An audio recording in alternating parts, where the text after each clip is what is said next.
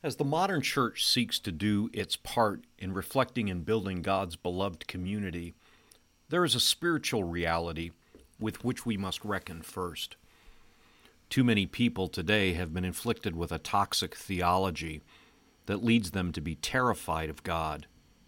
Rather than fulfilling the purpose of all theology, to liberate us from sin and draw us closer to God and one another, the people who purvey toxic theology seek to exercise control through tribalism, guilt, shame, and spiritual bondage. Instead of helping us embrace a deeper relationship with God, these theologies move many to keep God at arm's length. A deeper dive into the entire scope of the scriptural witness should lead us to look forward to God showing up in our life, even when God comes to hold up a mirror to us, that we might see clearly the ways we fall short of living into beloved community. God comes not to break us down, but to build us up. As you listen to this sermon, I hope you'll feel empowered in your own response to God. Verses 12 through 8. The Lord said to Moses, "Come up to me on the mountain and wait there, and I will give you the tablets of stone, with the law and the commandment, which I have written for their instruction." So Moses set out with his assistant Joshua, and Moses went up into the mountain of God. To the elders he had said, "Wait here for us until I come to you again, for Aaron and Hur are with you. Whoever has a dispute may go to them." Then Moses went up on the mountain, and the cloud covered the mountain. The glory of the Lord settled on Mount Sinai, and the cloud covered it for 6 days. On the seventh day, he called to Moses out of the cloud. Now the appearance of the glory of the Lord was like a devouring fire on the top of the mountain in the sight of the people of Israel. Moses entered the cloud and went up on the mountain. Moses was on the mountain for 40 days and 40 nights. Let the church hear what the Spirit is saying.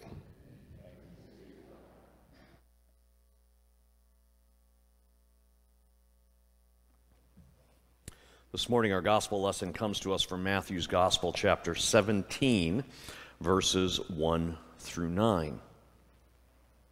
6 days later, this is 6 days after Peter's confession of Jesus as the Messiah at Caesarea Philippi, Jesus took with him Peter and James and his brother John and led them up a high mountain by themselves.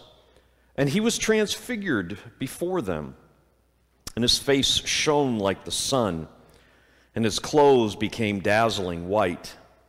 Suddenly there appeared to them Moses and Elijah, talking with him. Then Peter said to Jesus, "Lord, it is good for us to be here. If you wish, I will make 3 dwellings here, one for you, one for Moses, and one for Elijah." While he was still speaking, suddenly a bright cloud overshadowed them, and from the cloud a voice said, "This is my Son, the beloved.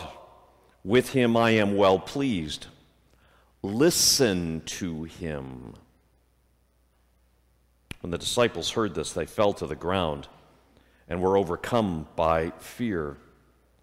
But Jesus came and touched them, saying, "Get up and do not be afraid." And when they looked up, they saw no one except Jesus himself alone. And as they were coming down the mountain, Jesus ordered them, "Tell no one about the vision until after the Son of Man has been raised from the dead." Let the church hear what the Spirit is saying. Friends, I would invite you to pray with me as you see it printed in your order of worship. May the words of my mouth and the meditations of all our hearts be acceptable in your sight, O Lord, our strength and our Redeemer. Amen. So I was thinking this week about my middle school principal. Now, having said that, let me just say things I know are different today. I think middle school principals and assistant principals, qualify for sainthood, the minute they walk through the door. In fact, I think all public educators and administrators doing the work of nurturing the lives of our youngest family members deserve sainthood. But anyway, I was thinking about my middle school principal this week. And in my middle school, we had this really, really long hallway. And from time to time, our principal, and this was a small school, so there was just the principal. He was the only administrator there. From time to time, we would see the middle school principal out in the hallway, kind of yucking it up with the students and connecting and making relationships and just kind of being there, almost like a regular human being. That it was a really, really neat thing. However, there were times, and it did happen to me once, true confessions, where I got called to the principal's office. And all of a sudden, everything changed. Because I knew that I was being called to the principal's office not for, hey, come on in, have a cup of coffee, let me get to know you. I was in trouble, and I knew it. And I was scared to death. Is that an experience that you... No, you all never got into trouble before. But maybe someone that you know did. But is that an experience that you've had? Where you've had that moment in one place where the principal shows up, it's great, we're happy, we're good, it's a wonderful thing. But then when the principal shows up and we know we're in trouble, yeah, not so much. I was thinking about this experience in relationship to conversations that I have with people about their own experiences with God and when God shows up in their life. Now, there are a lot of times when we are really happy to have God show up in our life, right? Christmas, we are really happy that God shows up at Christmas, right? Easter, we are really happy that God shows up at Easter. What about Good Friday? Maybe not so much. Think about the experience of Adam and Eve in the garden after they've eaten the apple. When God shows up in the garden, where are they? They're hiding. Why? They are scared to death because they felt vulnerable. They were naked. They'd always been naked, but they were naked, but now suddenly it was a problem. They were vulnerable, they knew it, and they would have just rather God not showed up that day. See, this is the problem. There are many people, and so, at times maybe even ourselves. But we know people in our lives with the whole prospect of God showing up. There isn't Christmas. There isn't Easter. I mean, there is, but in their mind, anytime God shows up, brings this sense of fear. It brings this sense of vulnerability in their lives. They would really, God not show up at all. Keeping God at arm's length is much easier and it's much safer. And yet I think that those experiences are born out of misunderstanding, misuse of Scripture by leaders, even by church leaders, about how and why and when God shows up in our life. I'm going to hold this very gently, but I think that some of this experience and some of this fear, particularly amongst younger generations, is born out of bad theology. And again, I use that very, very carefully. Leaders, trusted adults, family members that give people this image of God that's rooted in God doesn't love you because you're a screw-up. God doesn't love you because you're not worthy. God doesn't love you because, well, look at you. That's bad theology. And I think a lot of times that this gets perpetrated by people who are projecting their own insecurities onto others. It's easier for them to feel good about themselves by tearing somebody down. Sometimes this bad theology is perpetrated on people as a way of holding control and power. You know, this is rooted in this priestly sense. Yeah, you're a screw up. You're not worthy. You're you. But you know what? It's okay, because I've got you covered. I've got you covered. I'll stand. I'll stand in place. Oh, thank you. Oh, thank you, thank you, thank you. About control. It's all about control.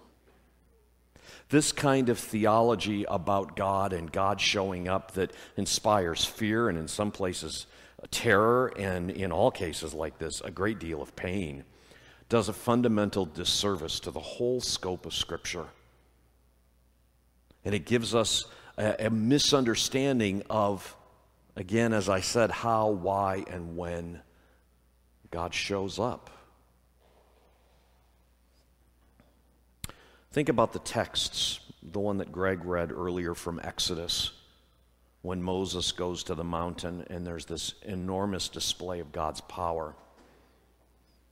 The Israelites are relatively, after a long period of slavery and isolation, they're still relatively new to this whole idea of God's power being on display.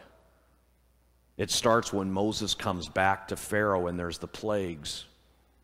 And then there's the parting of the Red Sea. And then there's the manna, and then there's the water, and there's the pillar of smoke by day and the pillar of fire by night. And now there's this business on the mountain. This is new to them. But the one thing, in spite of this, what looks like just this pyrotechnic show, God is showing up for a very, very specific reason for Israel. A people who had been broken and downtrodden, enslaved, abused, oppressed, really with no life and dignity of their own.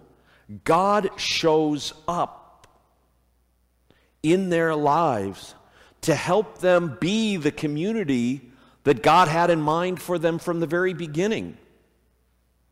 This would be no small effort.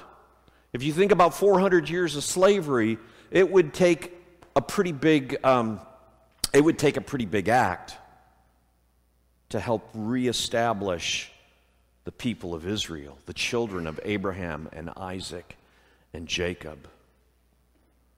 It would take a lot, I think, to get people's attention and get us woven into what God's purpose is, and that is to build this community that could be a witness to God's own love, God's own presence, God's own call, God's own creative energy, even millennia ago.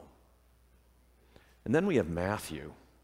This transfiguration story, I think, for many has been a perplexing story for years, because it does involve change. But we can't only look at this transfiguration story as a singular kind of moment, snapshot in time, because it's dependent on another story. 6 days when they are in Caesarea Philippi, Jesus and the disciples, a place of great significance to the empire, Jesus says to the disciples, "Who do the people say that I am?" You know, you're out there, you're in the crowd, you hear things. What are they saying? Who do people say that I am? Well, then they get a whole raft of answers. Well, some say you're Moses, and some say you're Elijah, or some say you're one of the prophets, and there's all of these opinions out in the crowd about who Jesus is. Okay. But then he pulls it back and he says to the disciples, "Who do you say that I am?" Not the crowds who kind of sit at the margins, but you who have lived with me, walked with me, ate with me, heard me teach, seen the miracles, been privy to all of what's going on. Who do you say that I am? And Peter, being Peter, he gets up and he says, "Well, it's obvious, isn't it? You're the Son of God. You're the Messiah. And he was right. But not for the right reasons. You see, remember the messianic expectations of the time were that the Son of God would come, would sit on David's throne, would throw out the Romans, would restore order to Israel, would bring a spiritual renewal to the temple worship, and it would almost be like hitting the reset button in a year of Jubilee, and it would begin with armed conflict. That's what they expected. Peter was right. Have you ever had one of those moments when you were asked a really hard question and you got it right, and you felt like you won something? Maybe you stood a little bit taller, yeah, I got it right. And you may not say it to anybody else, but in yourself, you got it right. I can almost see Peter in that sense, thinking, especially after Jesus says, yep, Peter, you're right. And you know what? He was still calling him Simon at the time. He said, Simon, I'm going to call you Peter, Petros, rock. And on this rock, I will build my church. There's a little bit of irony that goes with that. I can see Peter getting all puffed up and ready. Yeah, I'm number one, getting ready to print the business cards, getting ready to, post on his social media that, yep, this is a good day, a red letter day. And then everything changes. Because Jesus says, yes, you're right, I am. Now let me tell you about what kind of a Messiah I'm going to be. Because you see, the Messiah is going to suffer and die at the hands of the leaders. And I can see Peter backpedaling and not being able to backpedal fast enough, wondering, do I really want to be number one in this kind of a movement? This isn't what I signed up for. And then 6 days later, when they go to the mountain to pray, and they're kind of distracted, and they look back, and here is Jesus with Moses, the law, and Elijah, the prophets, all of Israel, all of the history, all of the grandeur, all of the power, all of the stories, all of the legend, all of the pageant, right there with Jesus. And I can almost hear Peter going, okay, this is more like it. I can live with this. So let's make a Kodak moment right now. Sorry, for younger folk, Kodak, little cameras, and you could, yeah, okay. Sorry. Snapchat, there we go, yeah. Yeah, so I have to be careful about my cultural references. But I can see that Peter in this moment wants to stop it. He wants to freeze it. He wants to make this, I think he's got like Disneyland in his mind. Let's make this attraction on the mountain and bring people in, and this will be great, and this will be wonderful, and it'll be safe. Because it's what we expect. Then the voice comes. Then God shows up. And I don't know about you, but me, if I'm sitting there and Jesus is there and I see Moses and Elijah show up, I'm probably pretty scared, a little bit freaked out. Then they weren't. But when God speaks from the cloud, then they're afraid. Then they fall down. They become like dead men. They are petrified. And what does God say? This is my Son, the beloved, in whom I am well pleased. This is like the seal of approval. This is the endorsement. This is 5 stars on Yelp, okay? However you want to characterize it, this is it. Which would have been enough. But then the last word that God speaks is, listen to him. Peter, James, and John realize in that moment that they don't get to dictate what kind of a Messiah Jesus is going to be. And yes, they were terrified, but in this moment, God is helping Peter and James and John put into perspective, to put into context what it is they are about and what it really means for them to be in a relationship with this Jesus of Nazareth and then to follow him. Not only in that moment, but for the rest of their lives. When God shows up. It's important to understand that when you step back and you look at the whole scope of Scripture, the reasons that God shows up are about bringing life and bringing healing and bringing restoration and creating community and bringing the context for justice to be known in the world. God brings that. God brings that. That's what God's purpose is. God comes with a purpose. God doesn't just show up in our lives to freak us out. God doesn't show up in our lives just to create this pyrotechnic light show to say, look how much power I have. You know, sometimes we get caught up and we need something that gets our attention. God has a way of doing that. Sometimes when God shows up, it is uncomfortable. It can be painful because usually that's when God is holding the mirror up to us. Not to create guilt, not to create punishment, not to create fear, but to hold this mirror up to us so that we can see who we've become. If our life, if our relationships, our actions are about tearing things down, if that's what we care more about, then yeah, God is going to come in and get our attention and say, see this? This isn't who I created you to be. And the encouragement and the healing and the understanding that we're not bound by our past mistakes. We're not bound by our past hurts. We're not shackled to the mistakes that we've made. When God shows up, there's always an opportunity to bypass that and to step into something new for us and for our community. When God shows up, God always comes with an invitation addressed to you, to me, to us as individuals. An invitation to be a part of the beloved community that God has always had in mind. Come, be a part of this community. Come, know me. Come, know one another. Come, share this gift with the world. Come. Come. God showing up is about helping each of us, wherever we are in our journey, wherever we are on the path.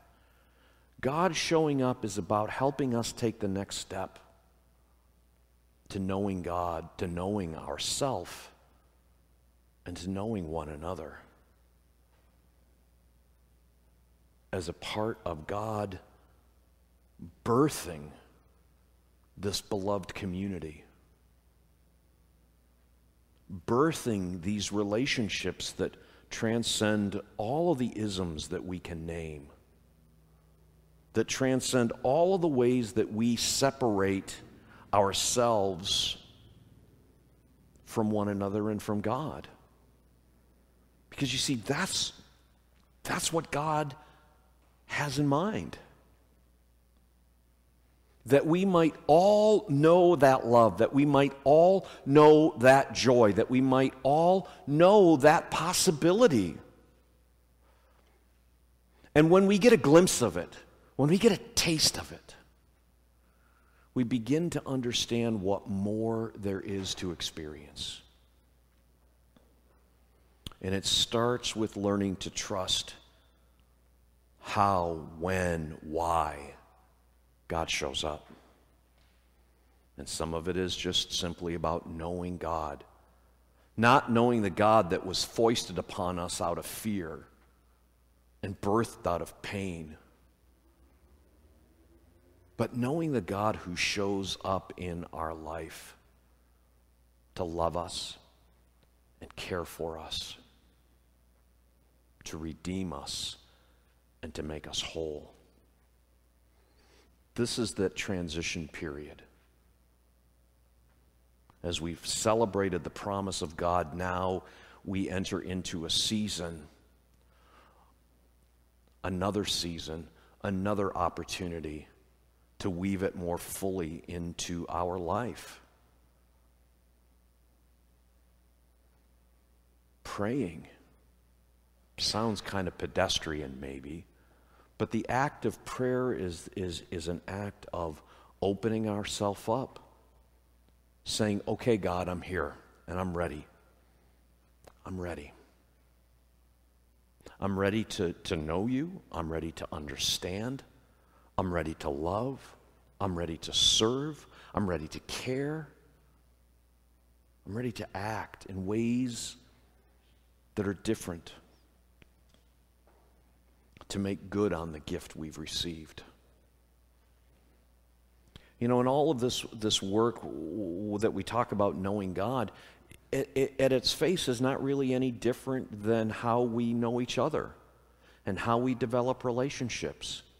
Prayer is the act of just talking. I mean, talk to God like we talk to people. How do you develop your friendships that exist in the world? Well, you start by talking to them. And another part of that is hearing the story. Hearing their story, not just about sharing our own story, but hearing the story. And for this case with God, is hearing God's story.